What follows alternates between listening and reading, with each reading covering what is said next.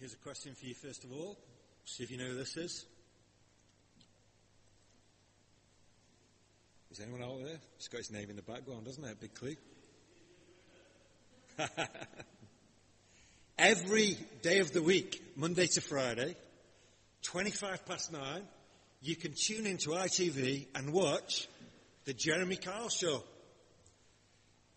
I need to help our American friends and possibly our Iranian friends and possibly those of you who work during the day and don't have time to watch daytime TV. The Jeremy Kyle Show is based on family confrontations in which the guests attempt to resolve their differences by appearing on this show and being helped by Jeremy Kyle to plot through their difficulties. There's often anger and tears as family members argue about who's in the right and who's in the wrong.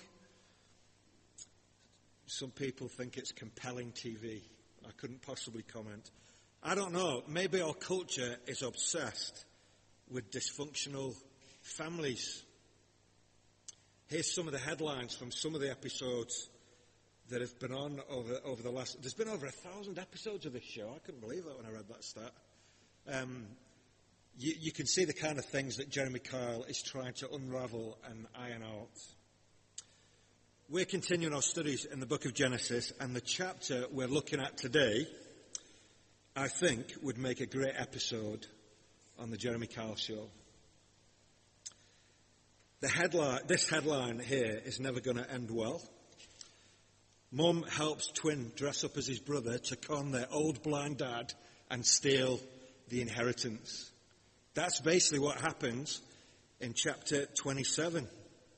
This is the real human life story of a family that is disintegrating and falling apart. There's only 4 characters in this whole chapter. Mum and Dad, Isaac and Rebekah, and their 2 twin brothers, Esau and Jacob.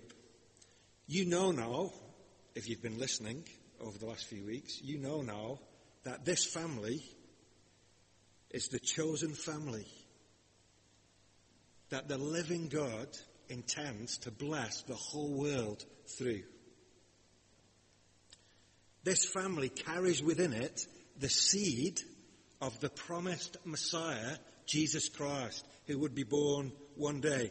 These are his ancestors, this very family. And it all started so well. One writer says this: Isaac and Rebekah's marriage was made with care, and their kids were bathed in prayer. Abraham wanted his son Isaac to find a good wife, and he did. And at first, they loved one another deeply. We read in Genesis how they prayed for their twin boys before they were born. And they knew the presence and power and blessing of God in their family life. So I have to say, chapter 27, this Jeremy Kyle chapter, must come as a bit of a shock. Surely families are meant to support one another, love one another. But here in this chapter we find these 4 characters lying, cheating, competing and hating one another. It's emphasised in the clever way the narrator writes the chapter. I don't know if you noticed when Joan read to us that the vast majority of this chapter is speech. It's a script. It isn't really description of what happened. The narrator tells the story through hearing these 4 characters speak. But do you know, not once in this chapter do the 4 of them talk together. The chapter is a series of scenes where each pair is talking with one another behind the backs of the other 2. It's kind of written in a way that emphasizes their relational breakdown. Isaac and Rebekah used to be close, but in this chapter, they're barely on speaking terms. These twin brothers hate each other so much, they were even fighting in the womb before they came out. We never hear anything directly from God in this chapter. And none of these four characters, Isaac, Rebekah, Esau and Jacob, come out of this chapter with any credit whatsoever. What's the point? You don't come to church to be made miserable, do you? What's the point? Well, people do watch the Jeremy Kyle show. I don't know. Is this meant to be compelling viewing? Is it meant to make us feel better to see another family falling apart? Hey, the point is, I think, that God is big enough to give his blessing to messed up people who don't deserve it. The Bible has a special word for this. It's called grace. Grace. The undeserved kindness of a God who is big enough to give his blessing to people who don't deserve it. In other words, the narrator here is not just trying to show us how self-centered they all were, but how outward-looking and generous the grace of God is despite their failure. I think we can learn at least three things about the grace of God in this chapter. First of all, we've said it already, it's undeserved. No one in this chapter could say, hey, God blessed me because I deserved it. Not one of them has anything to boast about. Anything that God does here, he does freely because he wants to, not because he owes them anything. Secondly, I want to suggest to you that God's grace is unstoppable. Even their failure couldn't prevent God from doing whatever he pleased. They could not derail God's plans and purposes. And thirdly, I want to suggest to you that God's grace is unlimited. It's not quite the right word, that, but I wanted it to begin with un, so it matched the other two. Here's what I mean by unlimited. If the grace of God depended on them somehow living up to some moral standard, these four people would surely all be lost. And yet, we're told in Genesis that God chose Jacob before he was even born. And before he'd done anything good or bad. That means that there's no limit to his grace. God can give his blessing to anybody he chooses to give it to. And this fact, actually, is their greatest hope. Their failure in this chapter was very big. But what I want you to hear this afternoon is that the grace of God is bigger still. I hope you'll see today that this grace from God, it's the greatest thing that you and I can possibly know. So I'm glad you came. I'm glad you came. What a privilege to hear of this amazing God and his grace. My prayer, though, is that you won't just hear about it this afternoon, but that you will be so taken with it that you'll embrace it and believe it and stake your very life upon it. So, here's what we're going to do. My name's not Jeremy Kyle, it's Ian. But we're going to do what Jeremy Kyle does. You know what he does in the show? He brings the family members on one by one, and he interviews them, and then he brings the next one in. So we're going to look at this chapter through the eyes of each family member. So let's hear the father's story first. Isaac is his name, as you've seen. The father's story is one of fighting God's grace. I want you to notice, first of all, that Isaac, the dad, tries to give his oldest son Esau his blessing secretly. Why do I say that? Well, we'll come to the blessing later, so we'll get to that. Normally, in this ancient culture, when a man came to the end of his life and he knew he was dying, what he would do is he would call all of his family members. This actually happens later on in Genesis when Jacob does this. He'll call all his family, all of his children. He'll gather them around his bedside and he'll basically give them his blessing and instructions before he dies. What happens here is very different. Let's just read again verses 1 to 4. When Isaac was very old, and his eyes were weak, so that he could no longer see, he called for his elder son Esau and said to him, "My son." "Here I am," he answered. Isaac said, "I'm now an old man. I don't know the day of my death. Now then, get your equipment, your quiver and bow, and go out to the open country to hunt some wild game for me. Prepare me the kind of tasty food I like, and bring it to me to eat, so that I may give you my blessing before I die." Do you notice the difference there with how I described it? He doesn't call Jacob or Rebekah. He seems to secretly send a little message to Esau and say, "Son, come here. I want to give you my blessing."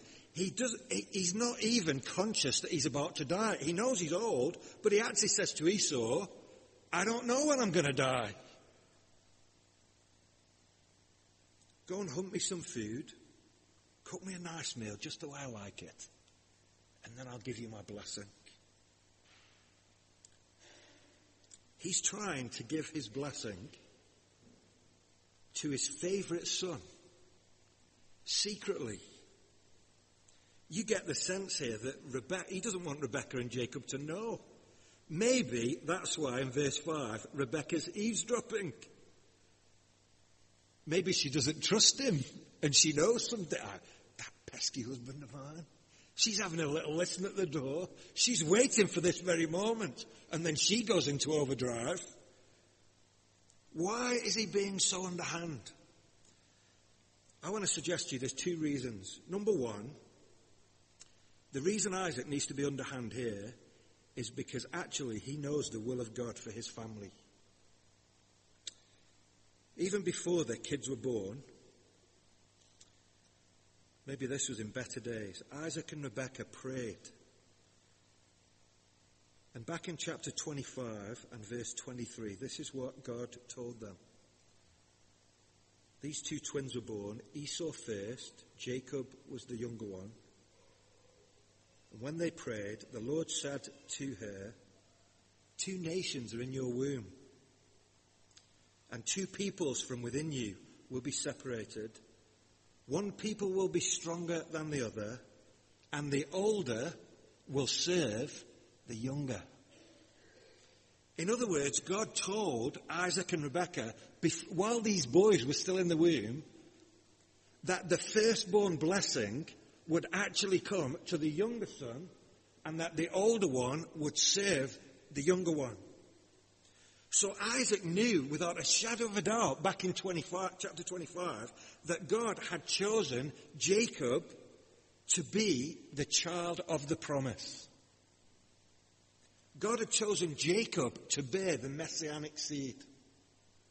So that's reason number one. Isaac knows that Esau shouldn't get the blessing. It should be going to Jacob. But reason number two is that Esau's behavior was poor. John, this chapter, this whole story is longer than what John read to us, but we just read a short central part of it. Just look at the end of chapter 26. It says there that when Esau was 40 years old, he married Judith, daughter of Beeri the Hittite, and also Basemath, daughter of Elon the Hittite. Verse 35, they were a source of grief to Isaac and Rebekah. remember that when Isaac had been Esau's age, his father Abraham had sought for him a godly wife who understood their worship of God. So either Esau is basically going against his parents' wishes, or Isaac has basically given up trying to teach him like Abraham had taught him. And the point here isn't about ethnicity. This isn't about race. This is about faith. Esau married a pagan, not just one pagan woman, two pagan women who didn't worship the God of his grandfather Abraham. And it's bitter for his parents. There's nothing more painful, I think, as a parent than seeing one of your children do something that you know is wrong. But Isaac's love for Esau seems to blind him. Again, in chapter 25, verse 27, it says this: the boys grow up. Esau became a skillful hunter, a man of the open country, while Jacob was content to stay at home among the tents. Isaac, who had a taste for wild game, loved Esau, but Rebekah loved Jacob. Here's the point I'm trying to make. You get the sense here that Isaac is thinking to himself, why not Esau, God? He's the strong one. He's the short one. He's the manly one. If ever there was going to be a leader, it surely has to be Esau, not Jacob. Esau can run and fight and hunt and look after himself. Surely he's the one that God should have chosen. This is a big mistake. It's not fair. And to make matters worse for Isaac, his wife loved Jacob. Was it because she believed the promise? We don't know. But this parental favoritism is the beginning of this family falling apart. So here, Isaac tries to bless Esau behind the rest of the family's back. He's fighting against God's choice of Jacob. He wants Esau to be the one. And when he fights against God's grace, he has to disregard on the one hand what God had directly said to him, and disregard on the other hand Esau's poor behavior. He's fighting against God. Maybe it's his love for tasty food that blinds him. I don't know. They didn't have Mackie D's in those days. But how many times does the narrator say, just the way I like it? All the way through this chapter. Make me a tasty meal, just the way I like it. Then Rebekah says the same thing to Jacob. I'll cook him a meal just the way your dad likes it. Here he is, an old man, and all he can think about is tasty food. He's fighting against God and just serving his own appetites. So while Esau's out hunting the food, Rebekah eavesdrops. She hears this and she goes to Jacob and says, now's the moment. Esau's a hairy man. Jacob is a smooth man. So she sticks goat skins on his hands and the part of his neck. Isaac's eyesight is failing. And all the way through this next scene, Isaac seems suspicious, doesn't he? It's like Isaac's on edge because he senses something isn't quite right. When Jacob comes in with the meal that his mum's cooked, he didn't even do the work. His mum cooks the meal, gives it to him on a tray, and he takes it into his dad. And his dad says, how did you get that so quick? And as quick as a flash, Jacob says, well, the Lord my God helped me. It's almost blasphemous. His mum's just cooked it. Then in verse 22, Jacob says, why is your voice so funny? You feel like Esau, but you sound like Jacob. Maybe his voice hasn't broken. Well, they're 40 years old, aren't they? His voice must have broken. But he's not got the rough, manly voice of Esau. You feel like Esau. You smell like Esau. You sound like Jacob. All the way through, we're expecting Isaac to rip the disguise off Jacob and reveal the deceit. And eventually, he gives Jacob, the younger son, the blessing, even though he thinks it's Esau. And then Esau comes in. He's been hunting, the tents are quiet, his dad's in bed, he goes and cooks the meal, he brings it in to his dad. Let's skip down to verse 30.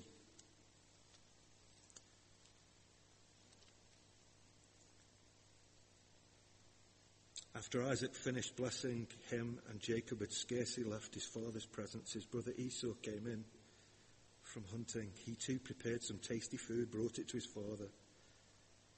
Then he said to him, "My father, please sit up and eat some of my game so that you may give me your blessing." His father Isaac asked him, "Who are you?" "I'm your son," he answered, "your firstborn, Esau."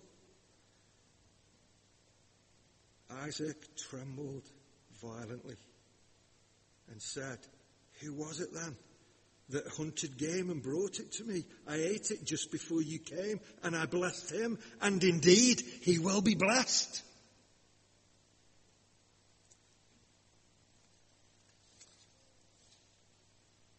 Isaac tried to give the blessing in secret. I want you to notice here that he eventually, painfully, admits defeat. This poignant moment when Isaac realizes that Jacob has deceived him. Verse 33 couldn't be more expressive. In the Hebrew, he trembled violently. But his words are revealing. I ate it just before you came, and I blessed him, and indeed he will be blessed. This is a massive crisis in Isaac's life. He's been fighting against the grace of God all of his life. It's led him to fighting with his wife. It's led him to showing favoritism to one son and possibly neglecting the other one. And now finally he says, and indeed he will be blessed. Isn't it striking that Isaac doesn't express any anger that Jacob's deceived him? The reason he's trembling is not because he's angry. It's the fact that he has known all along that this day would come.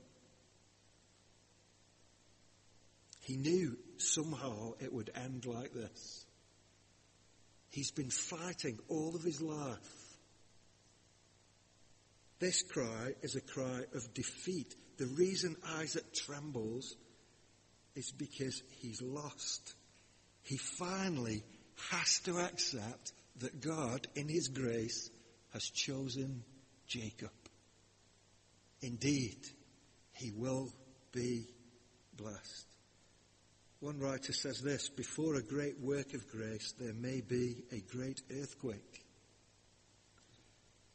Isaac had put his personal love of Esau ahead of the will of God, and down came his idol, and the edifice of willful love collapsed before the shaking power that took hold of him. The arrogant pride which had slyly planned to thwart God toppled to the ground, broken beyond repair. When Isaac trembled exceedingly, all his desires were shattered. Isaac's problem had been that he wanted the strong one to be the chosen one. The grace of God that searches out the underdog and the weak was an offense to him. He ends up fighting God for decades because God's grace makes him angry.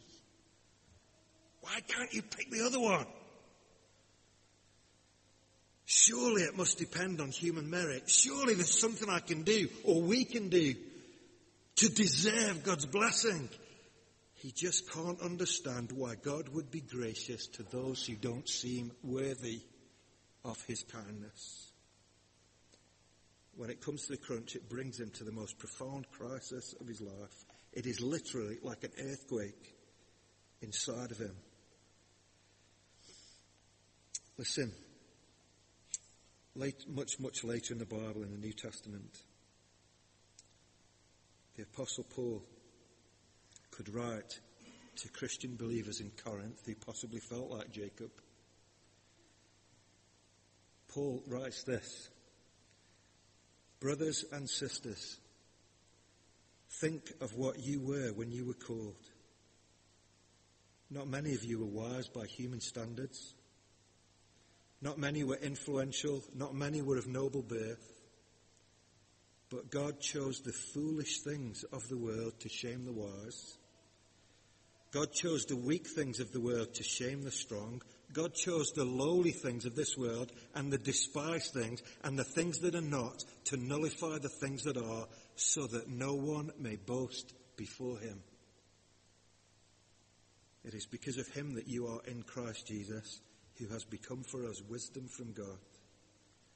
That is our righteousness, holiness and redemption. Therefore, as it is written, let the one who boasts boast in the Lord. The grace of God. There's nothing you or I can do to earn the grace of God.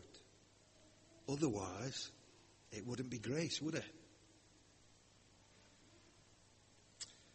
Hey, let me draw a couple of lessons from Rebekah and Esau, more briefly, so that we can get to Jacob, because I want to get to Jacob. Here's the mother's story. Jeremy Kyle, mother comes in next. If the father has been fighting God's grace, Rebekah's story is that she's been trying to manipulate it. Rebekah also knows that Jacob is the child of the promise. Her problem is that she's willing to do anything to make it happen. When we first meet Rebekah, the picture we get in Genesis is of this beautiful, energetic, generous woman. But in this chapter, all of that energy and industry has descended into controlling, manipulative behavior. As Isaac lets things slide, Rebekah begins to scheme. Some writers think that she did what she did because she had faith in the promise that God had given them. But how can you justify her encouraging Jacob to dress up as his brother in order to deceive his dad, her husband? If this is where their marriage had got to, imagine what it was like after this, when Isaac finds out what Rebekah has done. I think the lesson here is this, that the end doesn't justify the means. Sometimes the outcome is right, but the way we go about getting there can be very wrong. We think to ourselves, hey, it doesn't matter, what counts is that good comes from it. I can tell you that Rebekah paid a high price for this deception because she never saw the son she loved again. I think Rebekah teaches us that we can't manipulate the grace of God in that kind of way. Let's think about the brother's story, Esau. He's a character. In many ways, Esau is the most likable person in this narrative. He seems carefree. He's an outdoorsy kind of guy. He's a man's man. But his issue is all about short-term gain with no thought for the long-term consequences. He sells his birthright for a tasty meal. Jai reminded us of that a couple of weeks ago. Esau is the guy who wants it now, not later. He lives by his feelings. He's dominated by his appetites. He's a sensual man who lives for the here and now. And the sad thing for Esau in this chapter is that there comes a point for him where it's too late. We've seen something of Isaac's violent trembling, but Esau also cuts a pathetic figure. In verse 34, let me find verse 34 here. When Esau heard his father's words, he burst out with a loud and bitter cry and said to his father, "Bless me too, my father." What does that sound like? Bursting out with a loud and bitter cry. The man's in anguish. We're told a couple of verses later that he wept out loud. These are 40-odd-year-old men. He's absolutely devastated. The writer to the Hebrews in the New Testament says this, writing to Christian believers, "See to it that you are not godless like Esau was, who for a single meal sold his inheritance rights as the oldest son. Afterwards, as you know, when he wanted to inherit this blessing, he was rejected. Even though he sought the blessing with tears, he couldn't change what he'd done." In other words, it was too late. Esau is the man who didn't realize that he'd wasted his life until it was too late. It felt good while it lasted, and it ends in bitter anguish. God was a complete irrelevance to Esau. He never once desired his blessing, and neither did he ever fear God's curse. God was just a thing of no importance to him. I think Esau's a massive warning. He's one of those figures in the Bible, like Judas in the New Testament, that you look at and he almost preaches his own sermon, doesn't he, Esau? And cries out from the page of the Bible, "Don't be like me." Listen, friends, this short life is not all there is. There is a heaven to be gained and a hell to be avoided. And living only for the here and now and never thinking about eternity will end for some people with bitter tears like these. One day, for some people, it will be too late to repent and turn to God. It's a great warning. Hey, Jacob's story. Let's spend a little bit of time with Jacob. So, in this right in the middle of this broken family, we find a grown man who will do anything to know that he's loved. Why? Because all of his life, he has watched his dad love the other one. Every time he looks out the tent door, Esau beaming with pride, Jacob delighting in his son, and Jacob in his heart thinking, "Please love me, Dad." I said we would get back to this idea of blessing. We need to get to grips with the idea of blessing in this chapter. It's a bit odd for us in our Western modern culture. Sometimes if someone sneezes, we say, "Bless you." Sometimes if someone's happy about something, we say that they're blessed. But these guys are clearly thinking about blessing in a different way to the way we think about it. For example, Rebecca works on the basis that this blessing is a thing that can be stolen. And afterwards, it seems like it can't just be given back again.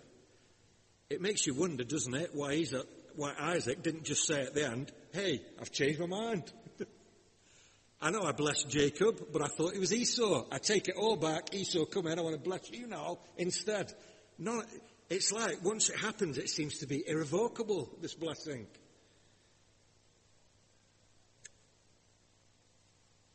I think that you know, don't you, that words have great power. Especially words of affirmation or condemnation. The words that other people speak to us have power to shape our lives and make us into the people that we are, for better or for worse. There is a later occasion, I mentioned it earlier, when Jacob gives his many sons a blessing. He had a lot of sons. He gathers them all around his bedside and he speaks to them all individually. The first thing you notice when Jacob does this is that he knows every single one of his sons intimately. And he speaks words into their lives that kind of sum up their strengths and his fears as well about their weaknesses. He sees their potential for good, and he kind of sees the mistakes that they might fall into, and he blesses each one of them individually because he knows them. And Jacob's words are more than just good wishes. They're deeply personal words that will shape them and empower them and help them to be the people that God has created them to be. Again, the writer to the Hebrews in the New Testament says that Isaac blessed his sons by faith. As he's blessing, he's trusting God that God will bring to pass the things that he is wisely speaking into their lives. This isn't fortune telling. You can't just walk up to a random person in Rotherham and say, hey, you're going to be a millionaire. That would be guessing and it would be stupid. But this kind of blessing from a father to the sons that he knows,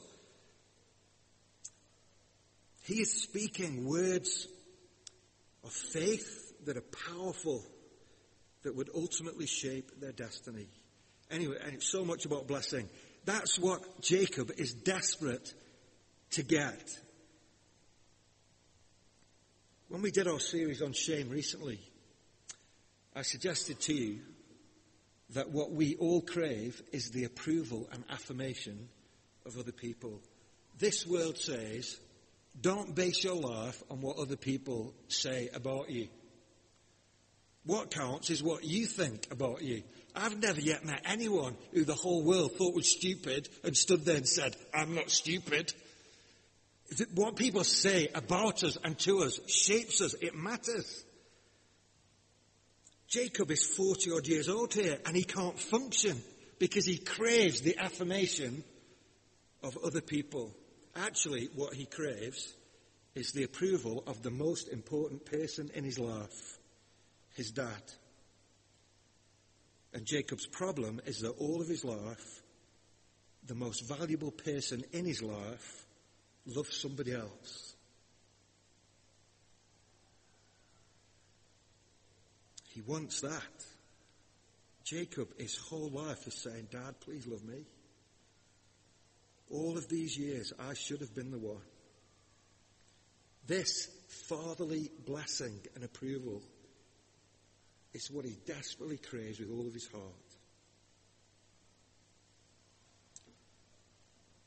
I want to say to you something really important. Dressing up in order to get love can never work.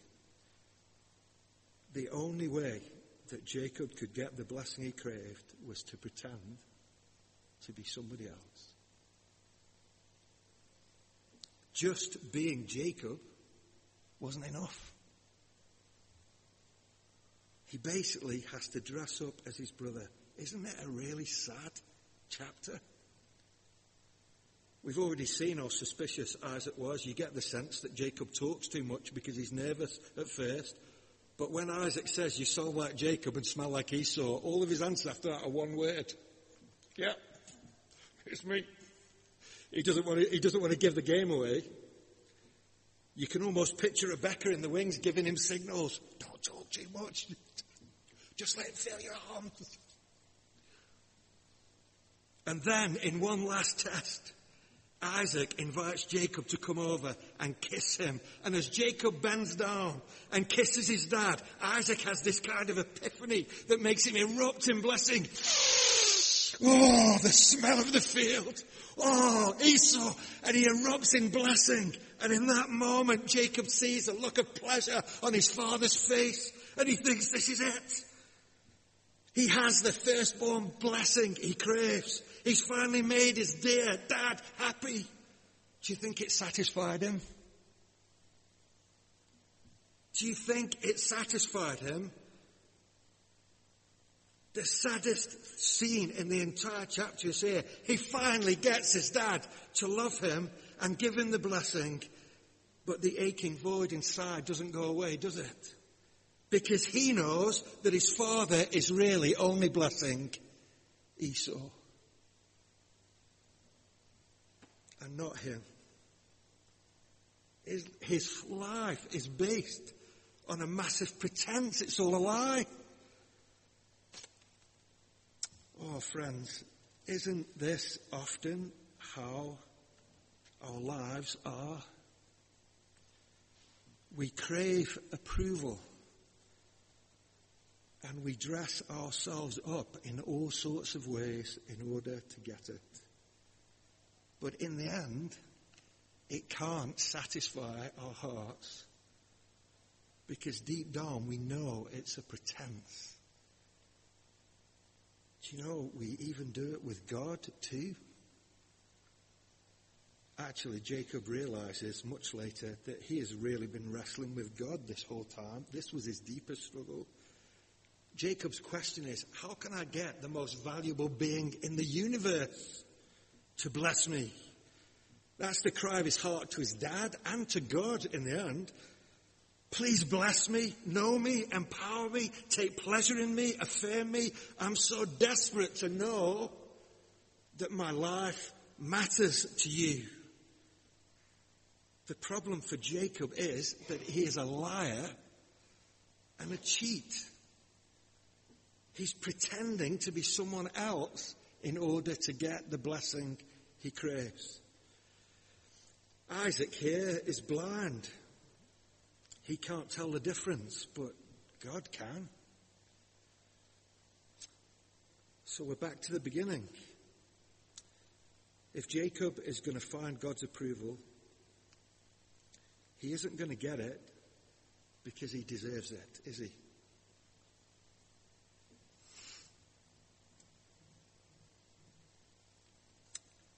Jacob's only hope is the sheer, undeserved grace of God. I think in the end that's what this story is about. Jacob is like an anxious child trying to make his parent love him.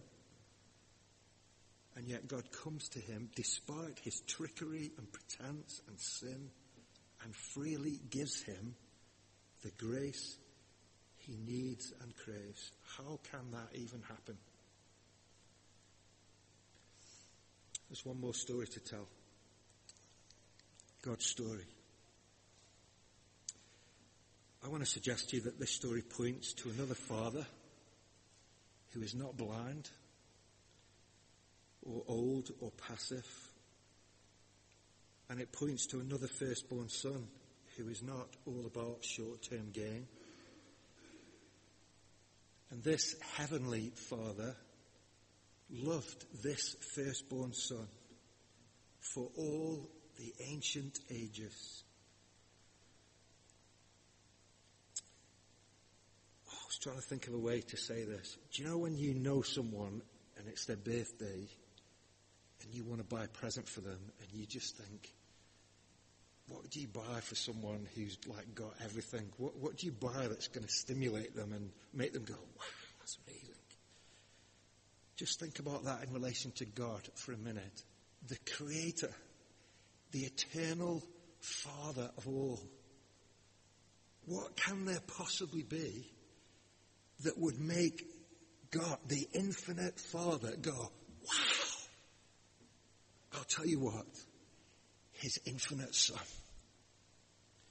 When the Father sees the Son is enough to make his chest puff out with pride. Do you remember when Jesus was baptized? The Father says, this is my Son who I love, with him I'm well pleased. In all the eternal ages, the thing that thrills the Father is the Son. Listen, how great must Jesus be for him to be the one who makes the heart of his Father melt in admiration.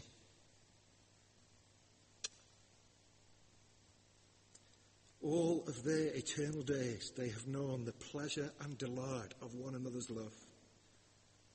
Except one. The one place where this delight was broken was the cross. Here is another earthquake moment where things trembled. Here is another loud and bitter cry. This time not Esau, but Jesus, the Son, says, my God, why have ye forsaken me?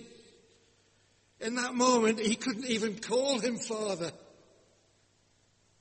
Listen, Jacob dressed up like Esau to get the blessing.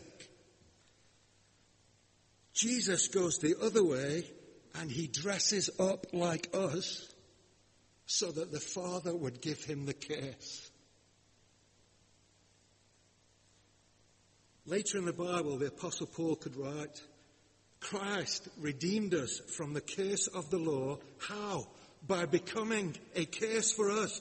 He redeemed us in order that the blessing given to Abraham, to who? To Abraham, might come to the Gentiles through Christ Jesus, so that by faith we might receive the promise of the Spirit. The great irony here is that Jesus is the one who did what Rebecca said she would do. Do you remember verse 13? She said to him, let the curse fall on me. This is what Jesus did. Jesus dressed up like us so that we, poor sinners, could be dressed up like him. So when Isaac says with his trembling that Jacob will indeed be blessed, he's speaking more than he knew. Jacob will indeed be blessed, not because he deserves it, but because there's a greater man than Jacob who lavishes his kindness on those who don't deserve it. Listen, if any of you are somehow trying to dress yourself up before God to gain his approval, it can never work. You'll always be nervous, like Jacob was. The gospel is that Jesus dressed up as you. And the Father treated him as if he had done all the wrong that we've done, so that he can then treat us as if we had done all the good things that Jesus has done. The love of God does not depend on your performance, but on his grace. And now we can please him as a father rather than fear him as a judge. Hey, my conclusion is pretty simple. God's grace. Don't fight it. Don't manipulate it. Whatever you do, don't despise it like Esau did. And know too that you can't dress up to obtain it. You can turn from all of that self-centeredness and believe in his grace. You can turn to the only Father who freely gives you his grace because of Jesus, his firstborn Son. Hey, we're done. I've been blessed this week just to see how much Romans chapter 8 in the New Testament fits with all of these themes. Let me just take you, as we close, let me take you to Romans chapter 8. I've put the verses on the screen for you there. Those who are led by the Spirit of God are the children of God. The Spirit you received does not make you slaves so that you live in fear again. Rather, the Spirit you received brought about your adoption as sons. And by him we cry, Abba, Father. The Spirit himself testifies with our spirit that we are the children of God. The Spirit of God testifying with your spirit that you are his own precious child. That is what I want to know. Get that. Seek that. Pray for that. And when you know that, you'll be free to go out and bless others because the Father has blessed you. And you have the riches of his grace in your heart. As our musicians come up, let's just bow and pray in these quiet moments. Our Father, we thank you for your amazing word. We thank you for these Old Testament narratives. We thank you for these amazing stories of real people who messed up like we do. But we thank you that it points us ultimately to your undeserved, unstoppable and unlimited grace. We pray this afternoon that you would open our hearts to receive your kindness. Teach us, Lord, that we can't buy it, we can't earn it. Help us, Lord, to bow our knees to you and receive and embrace your grace shown to us in Christ, we pray. May your word have power to change our hearts and lives. We pray in the powerful name of Jesus, your Son, our Saviour. Amen.